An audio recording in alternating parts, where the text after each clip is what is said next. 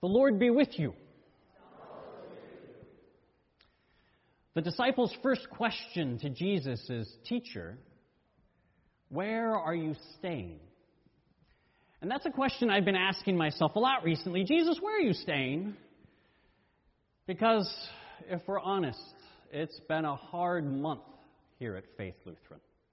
Now, don't get me wrong, we had Christmas and all sorts of joyous celebrations and parties and services, and I was grateful for all of those, but in terms of heartache, it's been a hard month here at Faith Lutheran.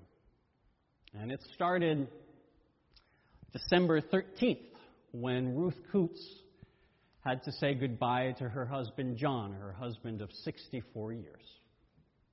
And that was hard. It was even harder because a year earlier, Ruth had to say goodbye to her only son, something no parent should have to experience. And then, 2 days after Christmas, Carl Scounberg, he had to say goodbye to his daughter for the last time. And perhaps that was made harder by the fact that Carl and Harriet Scounberg had just moved into an assisted living facility and are definitely not at the place in their life where they have the strength to deal with the grief that this entails. But if that were not enough, just over a week ago, we as a congregation had to say goodbye to our dear friend and sister, Cindy Stewart. And I think that was made particularly hard by the fact that at first it seemed like a miracle had happened and Cindy had recovered from the bowel obstruction and the botched surgery that came with it. And she was getting stronger day after day after day. And then suddenly it was like a switch turned. And within a week she died. And that same week, her dear brother Roger also died.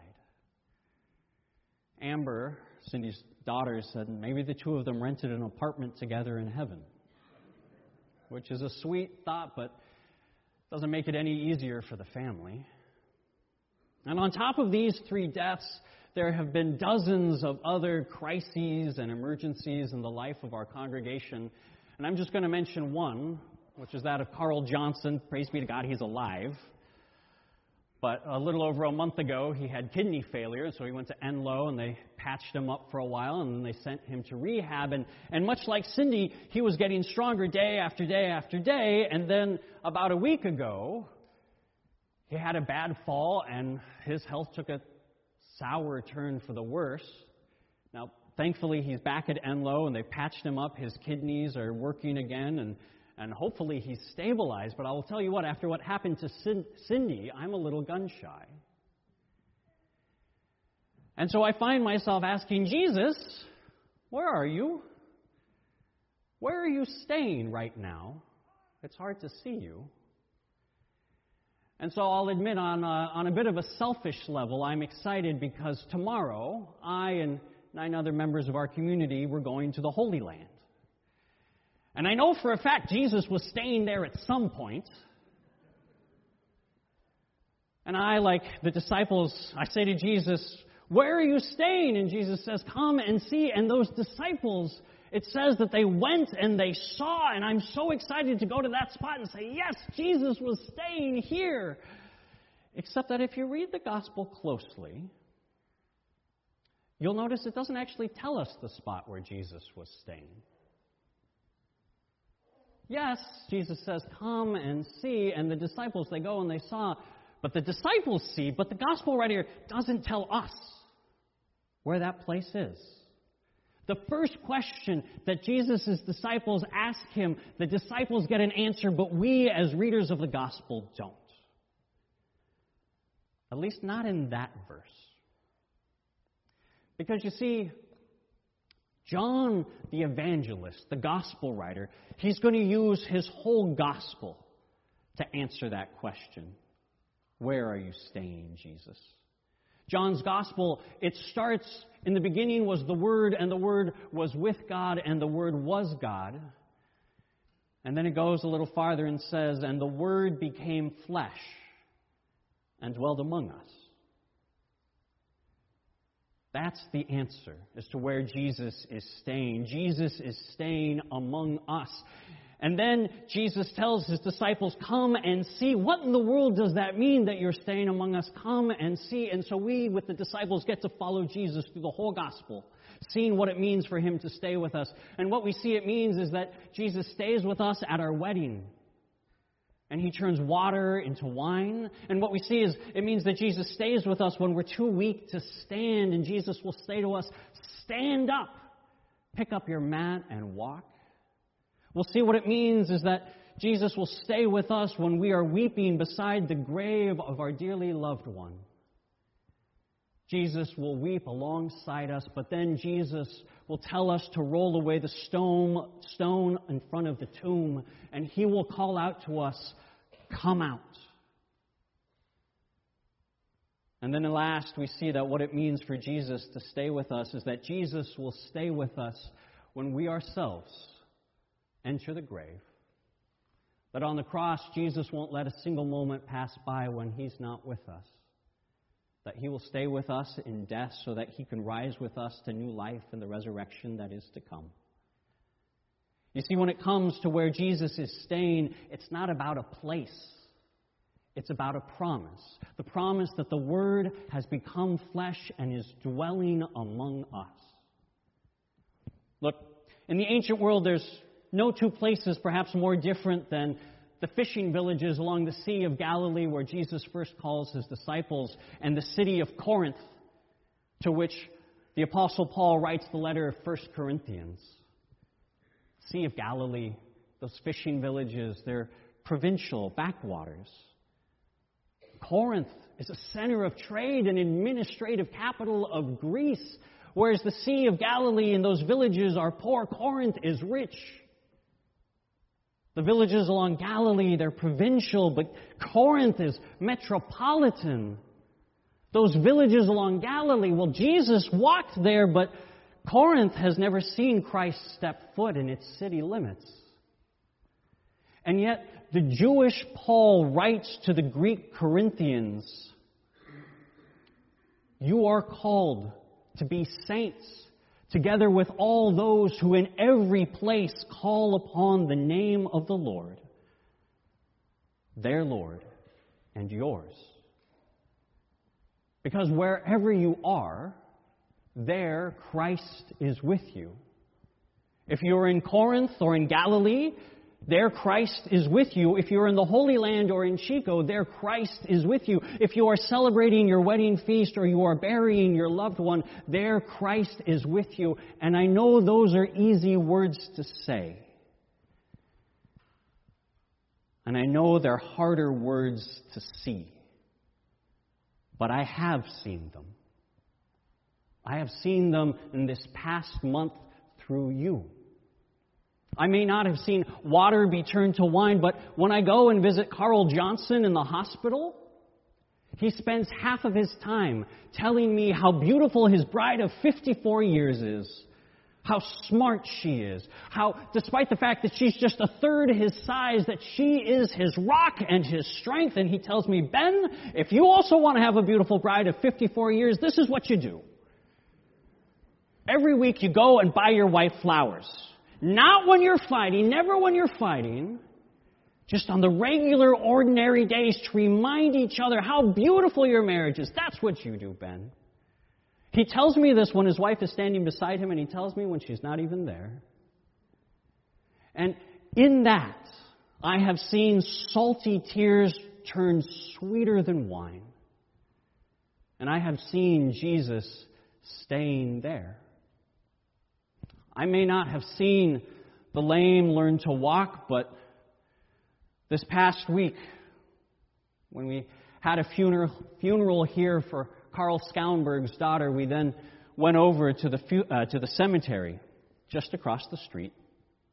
And the ground was muddy, and the grave was a little ways across the grass, and Carl, now being 99, was in a wheelchair.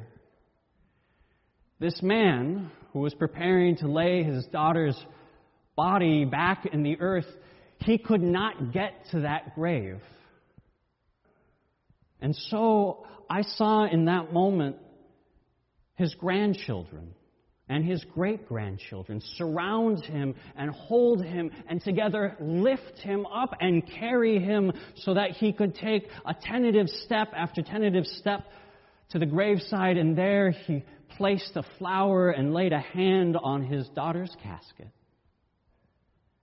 In that moment, I saw a man push away his wheelchair and walk. I saw Jesus staying there. And I may not have seen the stone rolled away from the tomb. But the night before, Ruth had to say goodbye to her husband John, when all she could see was death surrounding her. I saw the Sunday school children of Faith Lutheran show up at her doorstep and start singing Christmas carols, carrying lights and holding cookies, calling her to come out. And that's what I saw her do. I saw a woman who knew only the grave in that moment step outside and see the beauty of life through the joy of children. And I may not have seen the resurrection.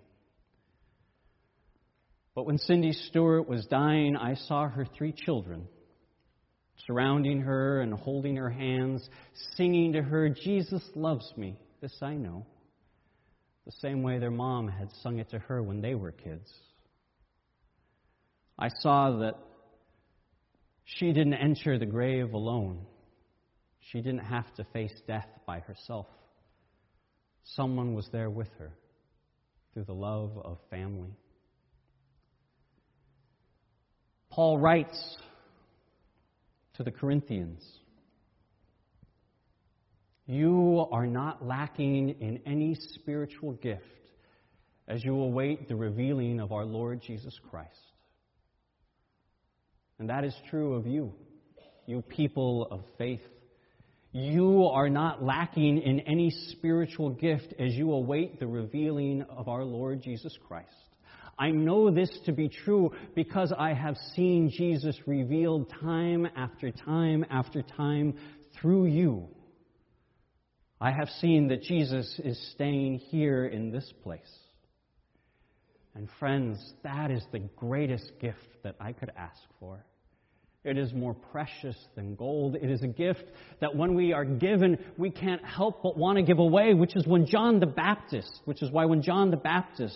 sees where the Holy Spirit is staying, when he sees Jesus revealed through his baptism, John can't help but tell people, there he is. That's the one you were looking for. You were wondering, where is God staying? It's here, in him.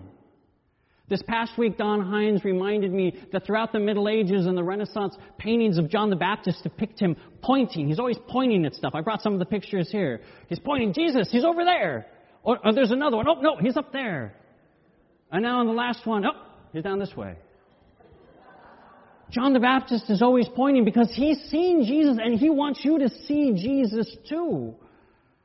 But here's the thing.